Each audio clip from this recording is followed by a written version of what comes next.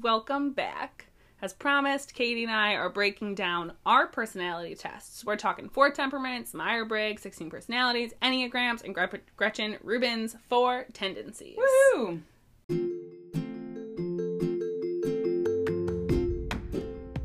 Welcome to The Imperfect Millennials, a weekly podcast by 2 perfectly imperfect millennial sisters. We talk about work, health, relationships, and spirituality. We hope that each week you're able to take away at least one tip or trick that will make your life a little better today. If you like what you hear, consider sharing with friends or writing a review. You can also find us on Instagram at The Imperfect Millennials or send us an email at hello@theimperfectmillennials.com. So let's get started.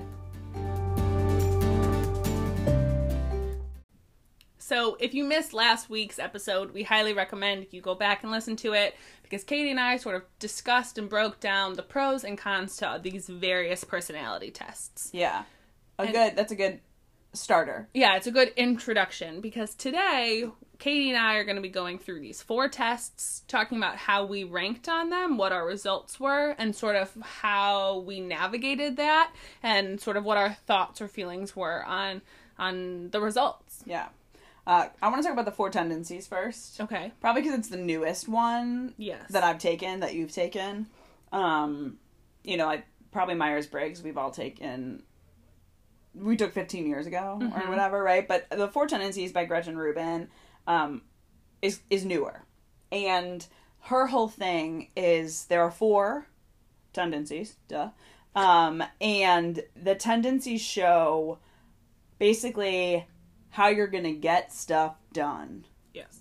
Right? What's going to inspire you to do things. And that's all they are, right? So they're not indicators of jobs or anything like that, but more what motivates you to do things or not do things.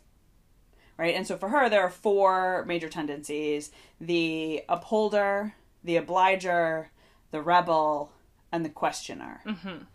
And my guess is when you heard those 4, you probably like, oh, I really want to be XYZ, whatever that is. Yeah. Right? But take the test, if you haven't already, to figure out what you really are.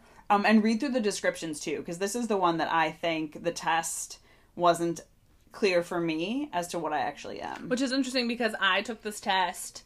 It popped out like 90% you're this, and I was like, yep, 1000%. Oh. I am the rebel. Through and through, since I was very little. Yep. That is my tendency to, my first reaction is no. Yeah.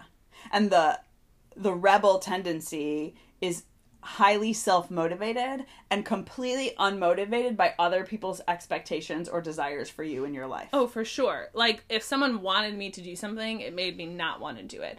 Which caused a lot of problems in high school. A lot of problems forever. When Monica was really, really little, she didn't like wearing clothes as a tiny little child. I was very little, y'all. Very little. Very little, very little. And she was constantly like, you just find her clothes like all over the house and she'd be outside. And so finally, in order to like help this rebel child not be streaking down the street, our mom went out and bought her like a dozen bathing suits. Oh, yeah. And she literally spent the entire summer, for at least 2 summers, if not more, in swimsuits. Mm-hmm. Like, she wore them so much she had no tan lines. Yeah. Because that was all my mom could convince her to wear. Yeah.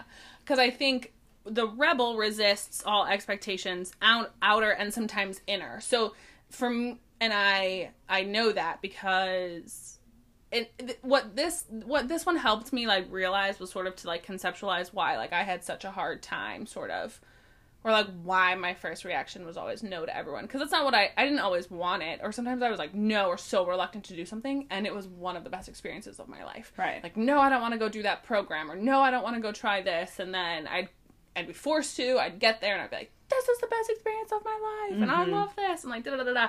So it's sort of, I think what it came down to is that, like, I have a hard time with others and when I impose something on myself. I'm not going to do it because society says I have to, or because that's what my parents expect of me, or that's because I have this weird standard for myself, which makes motivation and doing something difficult for me. Like, and this is why I think it's so good to know your own tendency, but also to know the tendencies of friends or your loved one or a spouse or whatever, because the way if you read Gretchen Rubin's book, she talks about the way you ask the different tendencies to do something is very different. Yeah, for sure. Right? So, like, for instance, the obliger, right, is somebody who meets outer expectations. So things that other people are requiring of them or asking of them, but they really struggle to meet their inner expectations for themselves. And so if you are, let's say you're married to an obliger, to say, I would really appreciate it if you're setting an outer expectation for that person. Right. I need you to do this, as opposed to, like, don't you want to do this for yourself? So I'm thinking, like, weight loss, that's just a really easy example to use, right? Like, don't you want to lose weight so that you can keep up with the grandkids or keep up with your kids? Yeah. That's giving them an outer expectation of, like, other people need you to do this, as opposed to, don't you want to lose weight so you feel better? Right, because they're like, I don't care about They're like that. They're putting others before themselves. Mm-hmm. And so the better you know other people, or the better you know yourself, you know, it's even shifting that mindset. Like, if you're an obliger, then you shift that expectation of, like, I really want to lose weight because I want to feel better. Well, that narrative isn't helping you achieve that goal. So then you have to learn yourself and flip that and say, I want to lose weight because my kids need me. Right. To be healthy. Like, I've seen obligers who do this like, I really need to lose weight. Therefore, I'm going to post my journey on Instagram or on Facebook, or I'm going to put it someplace where other people are going to hold me accountable. Yeah, for sure. Right? Or I'm going to join, like, I think this is why Weight Watchers is so effective, because the majority of people, according to Gretchen Rubin, are obligers in our society. And so I think things like Weight Watchers, or even like Curves, or even Orange Theory, right? Where like you go and you work out in a group environment and you're kind of obliged to be there because other people expect you to be there, and you're trying to fulfill what other people's expectations. That's why it's so effective. That's so interesting, because that just made me think, like, I hate the gym. I'm an athlete. I played sports in college. Like, I love fitness. I love sports. I hate the gym. I'm not a gym rat. I hate going. And it's funny, I feel like I just had this insight of, like, well, maybe one of the reasons I hate it is because, like, there are these outer expectations of you when you go to the gym that I don't give a damn about. Like, it's not motivating to me. If anything, it makes me not want to do it. Right, because you're a rebel personality, right? Yeah. A rebel tendency. Yeah, that's so I think it's just a very interesting way of looking at it. Are you an obliger, since you're a big Orange Theory buff? So, it's interesting. So when I take the test, it comes up as an obliger. But when I read the descriptions, I actually think I'm more of an upholder with some serious obliger tendencies. Got it, okay. So an upholder is somebody who responds really well to both inner and outer expectations. Mm-hmm. And this is a more rare type, according to Gretchen Rubin. Like, fewer people are an upholder than the other three. And I think I am an upholder in that, like, upholders are very rule oriented in that kind of sense. Like, if it's a rule, I'm going to follow it because I think it's important, but other people also think it's important. And so therefore I'm going to follow this rule. I was thinking, like, when there are signs that, like, don't enter, no trespassing. I have this friend who is definitely, like, more a rebel personality, and she'd be like, let's go explore, and I'm like, my god, no, we cannot go in there, it says don't go in. No. Right? The sign says no. Like, I never want to do that. That's hilarious. I never want to do those kind of things. And I think that's very an upholder personality. And I think too, like, this week, for instance, a friend of mine ran 1 mile every hour for 24 hours, and I was like, that's the coolest thing ever. And totally unprompted, I was like, I want to do something similar. Okay. Whoa. I'm gonna try and do it during the normal waking hours. I'm not losing sleep over this, but, like, I'm gonna do it during the normal waking hours. And I ran 14 miles. Ooh. Right? 1 mile every hour for 14 hours. Lord have mercy. That's an upholder tendency. Okay. In that, like, that was self-motivated for me. Yes. I was like... And you did it. And I did it. Nobody was holding me accountable, right? Like, Dad was like, why the heck are you doing this? Is this part of a training plan? I was like, no, it's not a training plan. Like, I just want to do it. Like, I just want to see if I can do it. Yeah. So that's why I think I'm more of an upholder, because I can push myself to do things. Or, like, I tried going meatless for 2 out of the 3 meals of my day in the month of January, just 'cause. Like, I wanted to see if I could do it. That's so interesting. So I think that's why I'm an upholder. So in discovering that, has it helped you? Has it changed anything? Not necessarily, because I think what I do find very interesting is, for the others, it's very clear then, like, what you need in order to achieve something. Okay. But for this one, it's not as clear, because, like, you can you can push yourself to do it, but others could also push you to do it. And so it's a little bit like, I don't know. Sometimes you're like, well, I don't know. So, but I'm pretty good at pushing myself to do things. Right, because you have that inner... Yeah.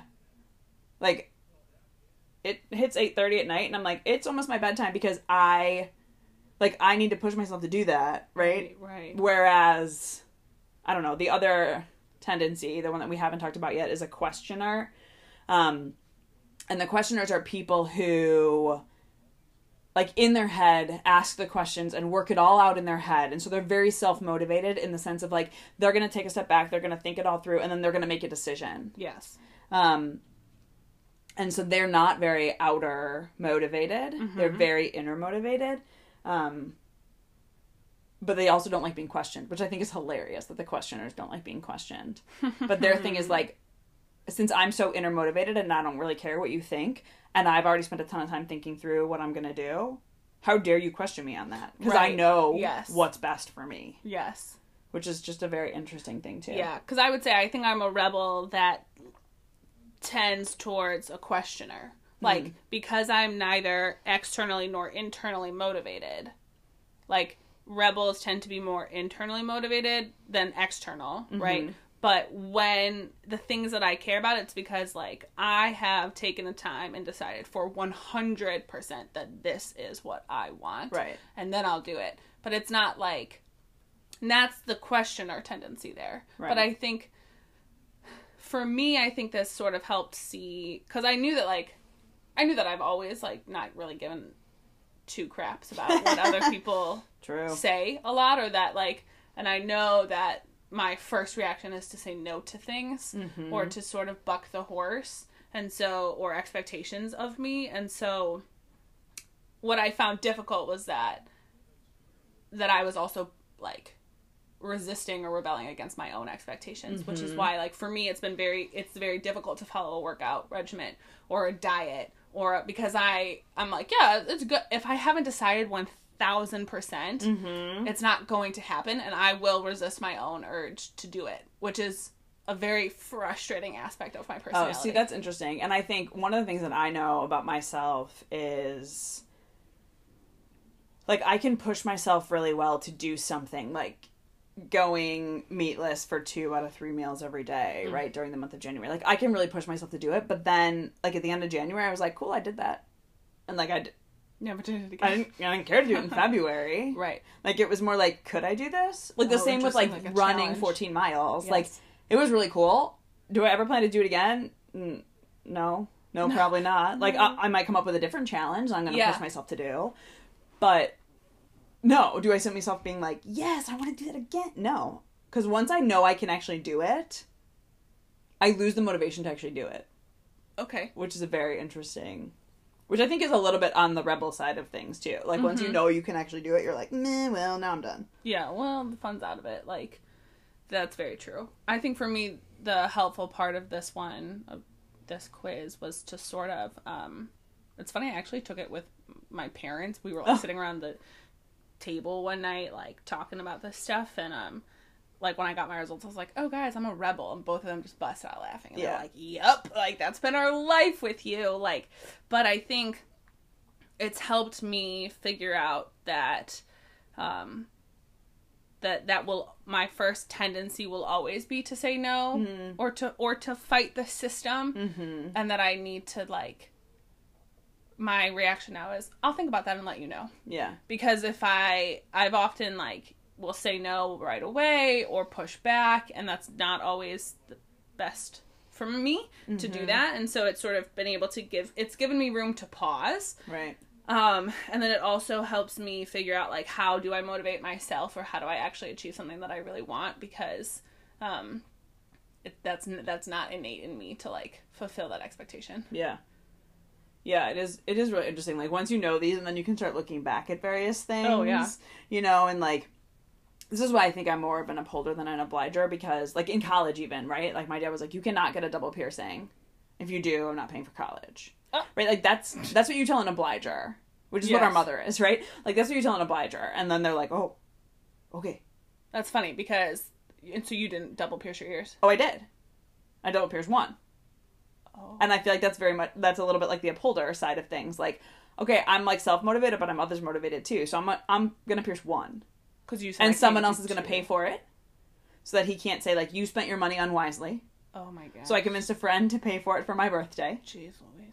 Right? Like, it's just an interesting thing. And to me, that's a little bit, like, more of an upholder than an obliger. Because an obliger would not have done it. That's a rebel hilarious. would have gone out and, like, triple pierced their ears. I straight up had the same exact situation happen where our dad doesn't like a bunch of piercings. So he said no. I was in high school. He said no, I was not allowed to double pierce my ears.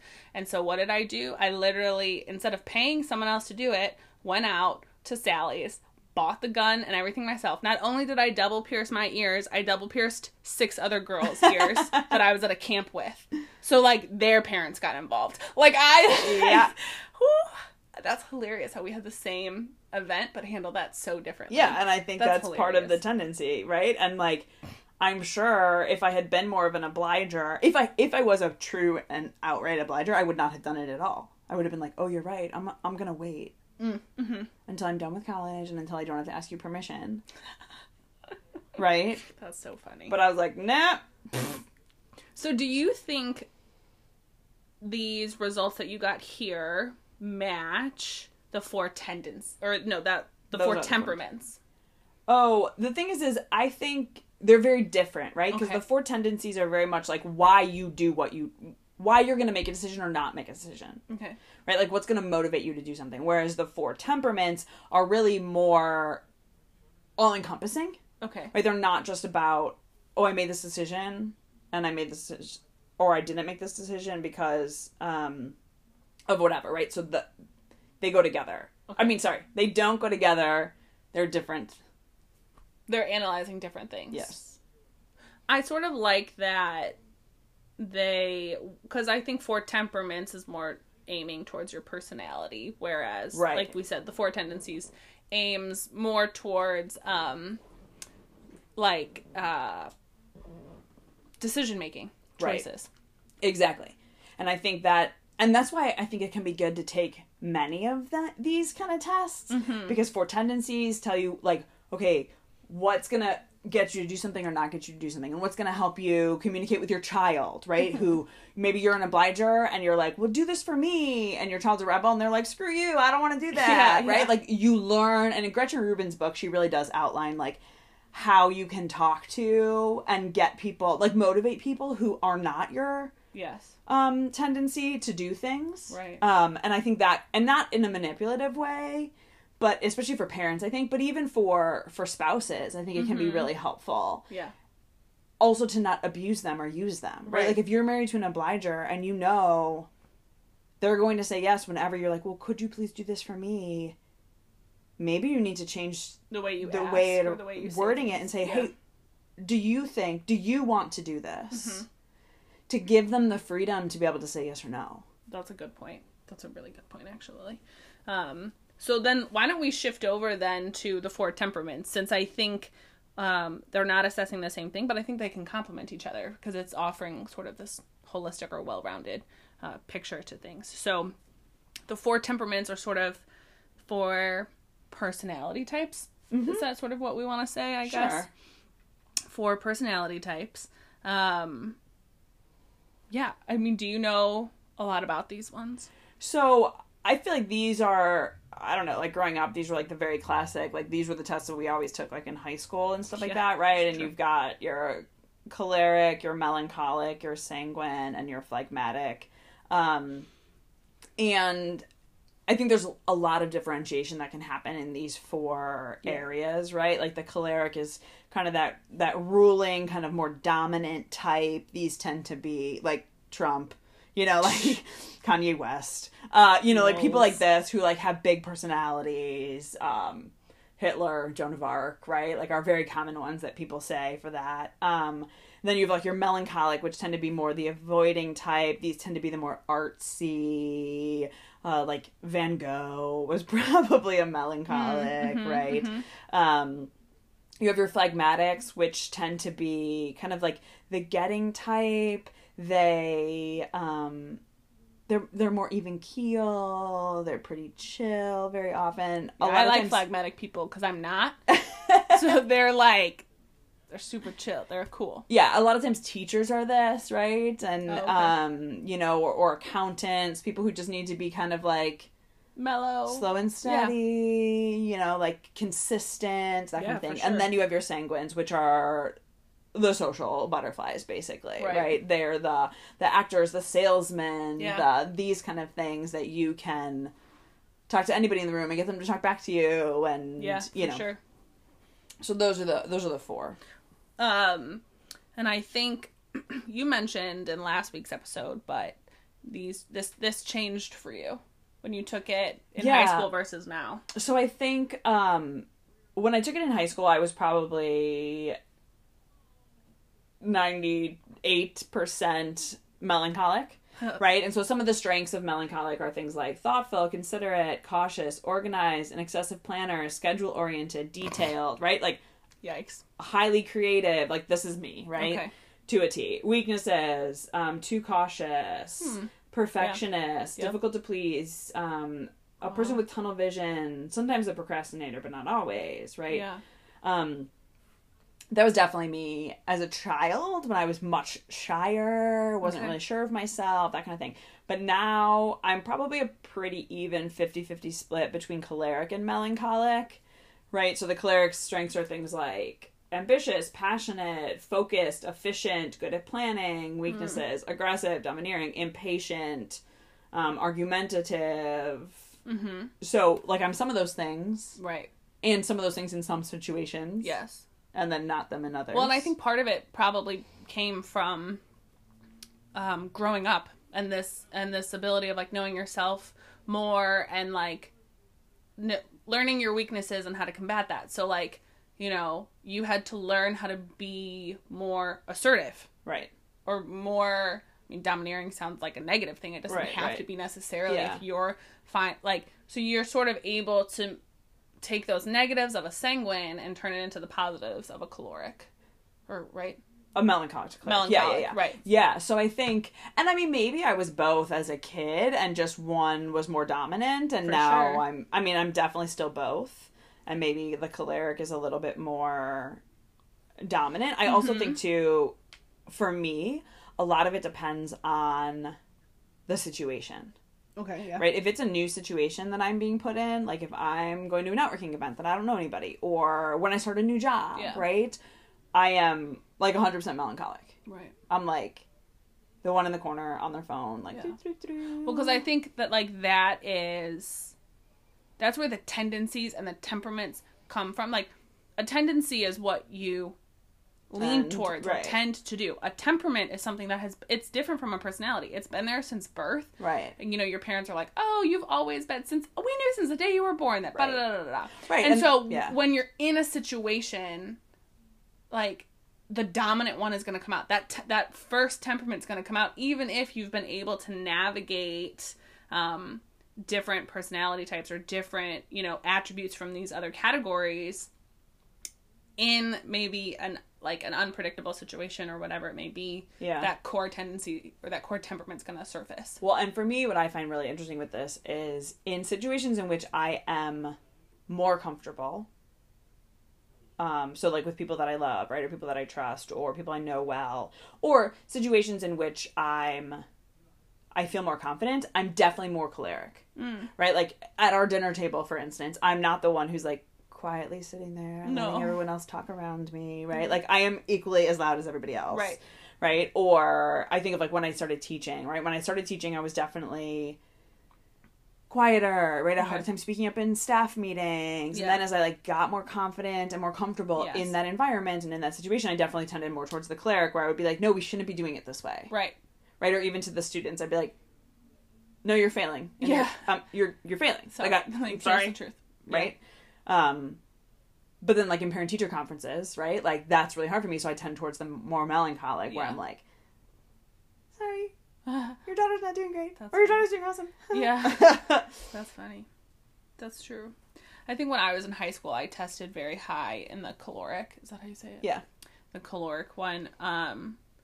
And part of it, I think, looking back now, is that when I, like, took these things, when you were taking, like, the PSAT and you also took these, like, personality things, I think the rebel in me was coming out of, like, being like, I want to be the person is aggressive or bucking the rules or, like, not following system or order and Well, and this is a good point we didn't talk about last week, but when you fill out these tests, you don't want to fill them out according to what you want to be. Yes. You have to really fill them out according to what you actually do. Right. How you actually react. Yes. And so now I think taking it, I'm far more sanguine, and I have a little bit of caloric tendencies. Yeah, and the sanguine things are like sociable, charismatic, outgoing, confident, pleasant, lively, optimistic, a fun lover, spontaneous, a preventer of dull moments. I like that. Weaknesses, impulsive, chronically late. That's true. Okay. Shameless, forgetful, a compulsive talker, too loud, distractible, right? Okay. Those kind of Yeah. So, like, that's the truth of the matter. And then, you know, like, the same, I think I have the similar, like, caloric tendencies that you do, but, like, the predominant one, you know, so I think that is something to keep in mind as you're taking these, that, like, A, they can change over time as you're growing and developing, and B, sort of actually answering truthfully for how you act, which is why I think, and we recommended this in the last episode, but to sort of have someone else there with you, because sometimes you're like, I don't know, do I do this? I think I do this. Like, one of the questions I think was like, you know, people would say you're XYZ, and I was like, well, I hope people would say that. Like, I don't actually know if they would. Like, how do I know what other people are saying about me? No one's ever said any of this to me. No one said it to my face. Like, I don't know. So they can be sort of tricky to navigate, I think. Yeah. But in general, these are sort of, I think these, to be honest, were sort of like the, I don't know, I want to say like the OGs. Oh my god, that's hilarious. The OGs, right? Because then I think from this, you have Myers-Briggs and Enneagram sort of becoming like really pop psychology, very popular. Yeah. More people, I think, take Myers-Briggs and Enneagram than they do figuring out their temperaments. The temperaments. Yeah. Because I think Myers-Briggs and Enneagram do a deeper dive. Yeah. Before we jump there, I just want to read out some of the strengths and weaknesses of the phlegmatics, since we're none of those, but we don't want to leave you guys in the dust. So, strengths for phlegmatic: relaxed, quiet and calm, content with themselves, kind, consistent, a steady and faithful friend, accepting, affectionate. Weaknesses: sometimes shy, fearful of change, prone to laziness, stubborn, passive-aggressive, indecisive, permissive, not goal-oriented, unenthusiastic, right? So, I will say, one of my best friends, I lived with her in Boston. She is phlegmatic. Totally. And it really threw me because I had never lived with a phlegmatic person before. And I was like, she was so chill about everything. And I was so not, that I was like, there's no way that she doesn't secretly hate me or secretly resent that I like didn't finish a project or secret, you know, but she was so chill. And like, I learned so much from her in like mellowing out or in like just taking a different perspective. Right. And so like we balance each other really well. And so I would say that like, you know, a lot of these personalities and these temperaments can balance each other really well, and we can learn so much from each other, because I do think like these negative aspects, or these seen as sort of weaker aspects of each of these personality types, another personality type can help us grow. Like the really outgoing one can help, like sanguine can really help the phlegmatic and not being so what did you say, like not introverted, but like passive or right, exactly. Like, and so there's this opportunity to sort of like learn from each other and complement, and that's the growth part in these personality types. Yeah, and I think too, like knowing the temperament of your best friend or a colleague or a spouse, right, can really help you like love them better. You know, like I have a friend who's a phlegmatic, and I can never tell when she's upset. Yeah, and like you know when I'm upset, like it's very clear when I'm upset, right? Yes. And like I have no idea. Yes. And she got super stressed out once, and I had no clue. No clue. Yep. Right? And so like if you're friends with a phlegmatic, like you gotta ask them. Yeah. You gotta like, how are you doing? Yeah. Right? Whereas like a cleric's gonna tell you like, I'm going crazy right now. Like, oh, I wanna kill somebody, right? Or whatever. Yeah, exactly. So yeah. We gotta work it. No, I think for sure. I think that's great. So sort of segueing over into Myers-Briggs, I think this one does a deeper dive and leaves a little more room for the nuance of like the human person, because there's not 4 types that you can be, there's like 16 different combos. I think I said this in the last episode, Myers-Briggs used to, like, frustrate me because, like, as a psychologist, like, this is not how it was designed and created. Yeah. Like, to take, like, 25 questions online and, like, this is going to tell you everything and, like, you're going to interpret your own results. But I still think there's benefit to it. I don't think it's the be-all, end-all. I think there's benefit to it, and I also believe that it can change.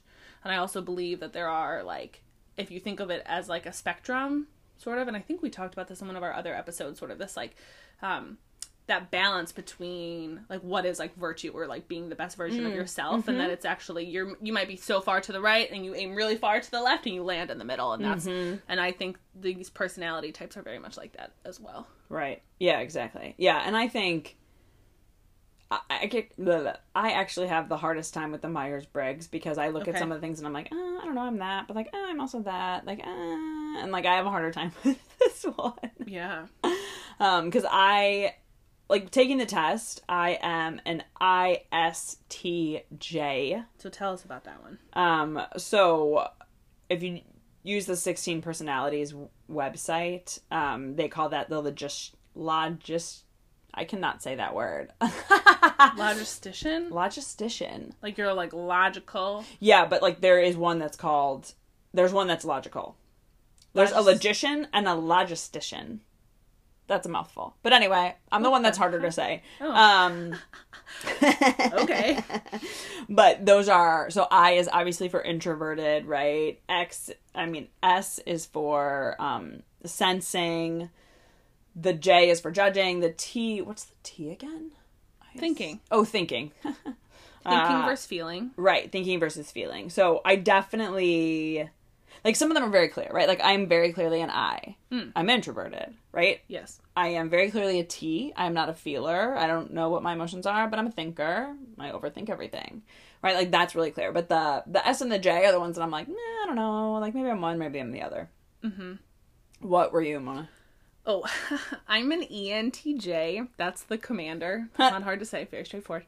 And that's sort of, like, exactly how it sounds. It's just this very, like, executive, like, natural born leader, kind of, like, happiness lies in the joy of achievement. Very much 100%, like, very, yes, accurate to, like, who I am. And what I tend to lean towards. Although I will say that I think, honestly, like, it's a spectrum.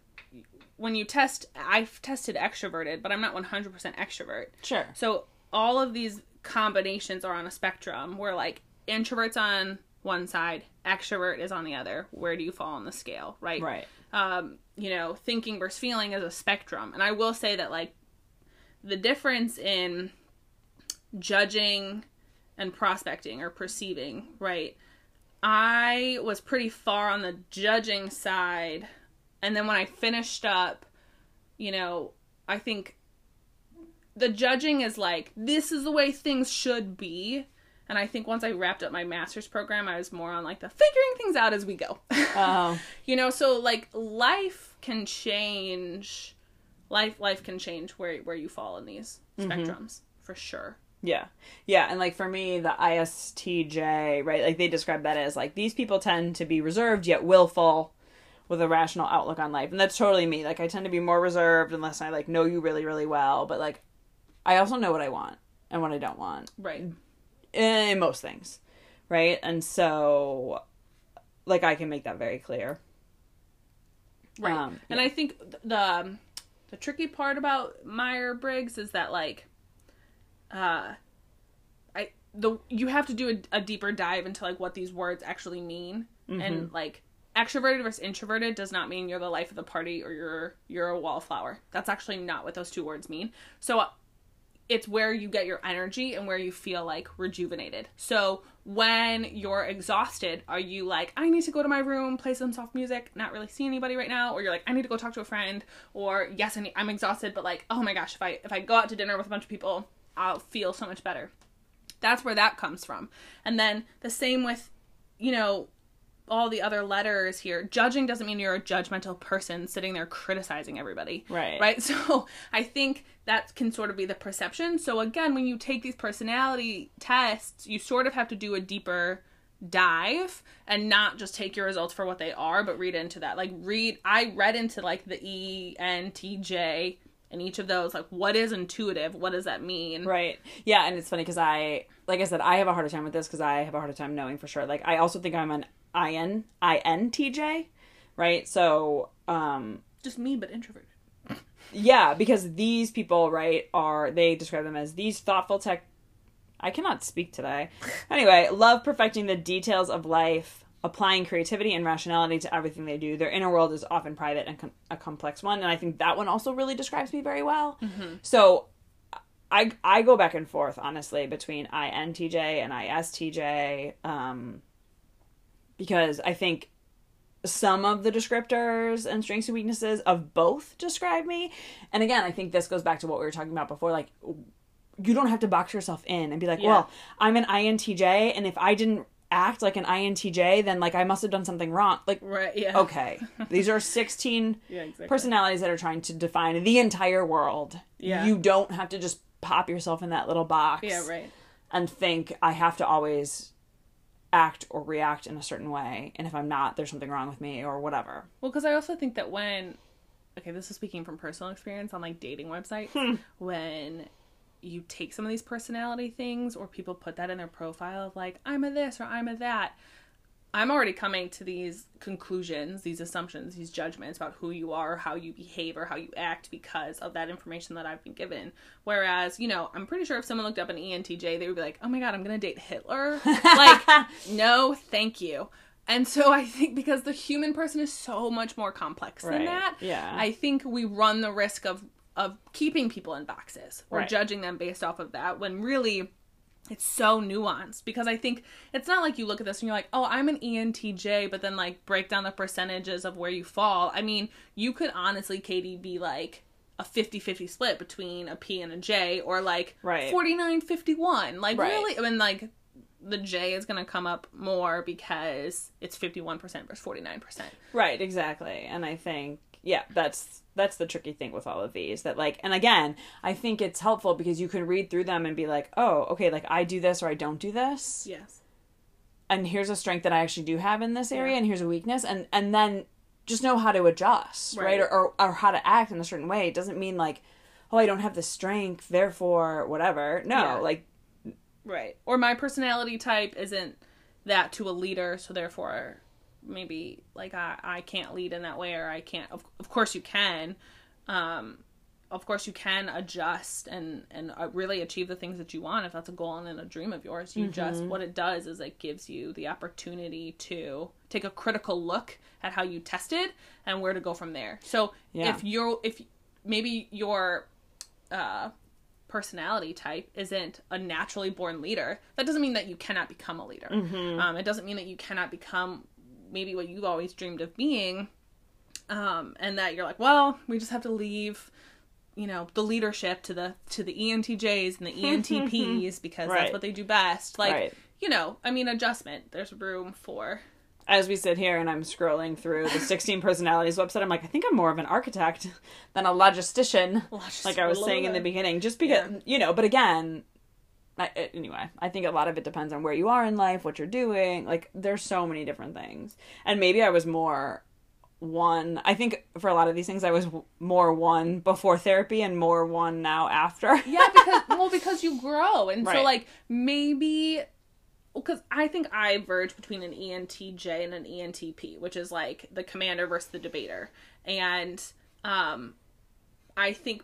maybe when I'm not my best self, I'm more of like an ENTJ. Oh. And when I am maybe more of my better self, I am an ENTP. And it's just sort of, it's that spectrum of working on yourself and sort of being able to adjust. And some people would argue that I'm speaking total garbage right now because these are, no, but like some people are like, but this is how you were born and this is your personality and this is what you are. Right. And they take away the room of growth and change. Because there are people who believe that people don't change and that they are who they are and that, like, this is the card you've been dealt and you need to play according to those cards. I disagree with Right. that. I think that for some of these things, you can change, and life can change you. Right. And yeah, and I think too, again, like boxing in, when a couple of months ago, I started looking into the Enneagram, which we'll talk about next. But then I was curious, can you connect the types? There are 9 types in the Enneagram. Can you connect the types to the Myers-Briggs? And when I looked it up, it was very interesting because what I test in Myers-Briggs, whether I am the architect or the logistician, is not what I come up with for Enneagram. So that's funny because my Enneagram and my Myers-Briggs are the same. They're compatible. Maybe I just don't know myself well. I don't know. No. But like, I think that can also be chalked up to like the way they ask questions and how we read those questions. Because I could read a question and perceive it one way, and you could be like, "What the heck do you mean by that?" and answer it completely differently. And so, what do you think is more accurate to like your perception of self, the Enneagram or the Myers-Briggs? Oh, it's funny, when I did the Enneagram and I came up, I'm a type 3 for the Enneagram, which it depends on the website you come across, but it's either the achiever or the performer. Mm-hmm. And when I read those, I was like, dang, this is me. Okay. Like, very, very clearly. And I wasn't like, maybe I'm... Because I also feel as though the Enneagram is more accurate. Huh, that's kind of interesting, because there are less categories. Yes. Right? Like, Myers-Briggs has 16 categories, Enneagram has 9. But I do think I think an Enneagram has kind of an infinite number combination, because you can have different wings and then different growth and strength points in the Enneagram. So like I'm an 8, which is, what is it? The protector. Well, it depends on what website you go to, but and so it's again that very similar of like the commander or the challenger personality. What I like about Enneagram that I think is very different from the other ones, and I honestly think we could have an entire episode on Enneagrams because like it is very nuanced. What I like is that it talks about, similar to the 4 tendencies, the Enneagram encompasses your personality, but also the motivation behind why you make certain decisions, or why you act or behave the way you do. And so I guess I didn't look at it from that perspective until I read this, and I was like, wait a minute. And I looked back at, failed relationships or choices that I made, and I was like, that fear motivation is underlying in each of those things. And I had not previously connected those dots. No, it's true. And I think, like for me, so I'm an Enneagram 3, and like various websites you come across, but tendencies for that tend to be things like seeks validation and acceptance through success. Definitely. Fear of being unworthy and unloved. For sure, that's me, right? Adaptable and high energy. Yeah. Regularly set and accomplish goals. Yep, that's me, right? But if I look at what the Enneagram is for the INTJ, it's a 5. Type 5. And a type 5 is the thinker. And those personality things are seeks knowledge and deeper understanding. Sometimes. Prefer spending time by themselves. That's true. That is me. Fears being useless. I don't fear being useless at all. Guards themselves and their emotions. Curious and observant in new environments. Yes-ish. But like strengths, right? Thinking through complex problems. Observing the details of their environment. Constantly learning and picking up new skills. Not really. No.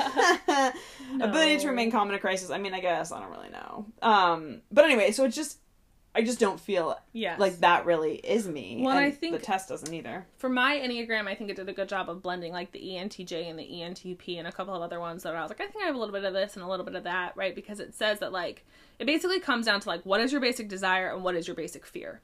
And so for a type 8, the basic desire is to protect themselves and to remain in control of their own lives. Yeah. And their fear, their biggest fear is being controlled or hurt by others, which would suggest, I mean, to everyone who is listening, why like sometimes I, like, in the past have really struggled with, or not even wanted to date. Mm-hmm. Like, I was like, don't need that noise in my life. Yeah. Like, that, to me, because to me it felt like the ultimate trap, right? Because that not only, and I guess I didn't even think of it in this regard, but, like, it's harder to protect yourself when you give other people an inside seat to your life, and you're no longer 100, when it's not just you're no longer 100% in control. And so you have to be vulnerable and give another person an opportunity to potentially hurt you. Right. And I was like, nope, don't need that noise in my life. Not doing that. You know, so it is really good to sit back and to look at that and to be like, whoa. Because then when I do have those insecurities or those fears, I can take a step back and be like, okay, do I not want to go on a date with him because I don't like him? Or is this a fear response? Mm-hmm.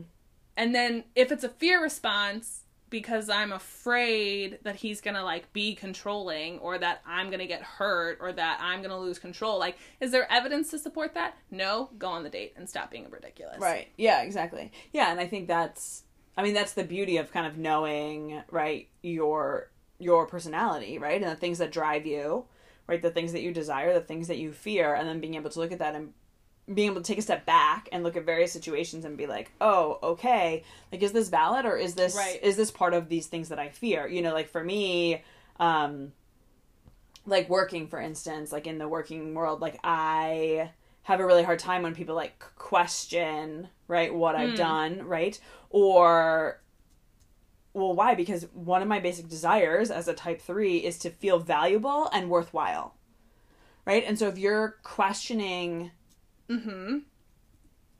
my role, right, or the job that I'm doing, well, my basic desire to feel valuable is not being met, right? And what's my basic fear? Of being worthless, right? That, like, right. Oh, okay, so this job that I'm doing isn't helping you do what you want. Oh, then I'm not doing a good enough job. Right? So I think that's, yeah. I actually, one of my best friends is super, super into these, and we should bring her on to sort of talk about them, because she's read a bunch of books and, like, walks people through figuring this out. That's cool. Figuring it out. And so, and just sort of being able to, like, navigate, like, what do these mean? Because also in an Enneagram, you have wings. So, like, I'm an 8 with a 7 wing. So, like, you sort of have to, like, and they have obviously all these, like, cute names for it. Like, an 8 with a wing of a 7 is, like, a maverick. And they're very ambitious, and they're interested in, you know, accumulating, like, a lot of resources, and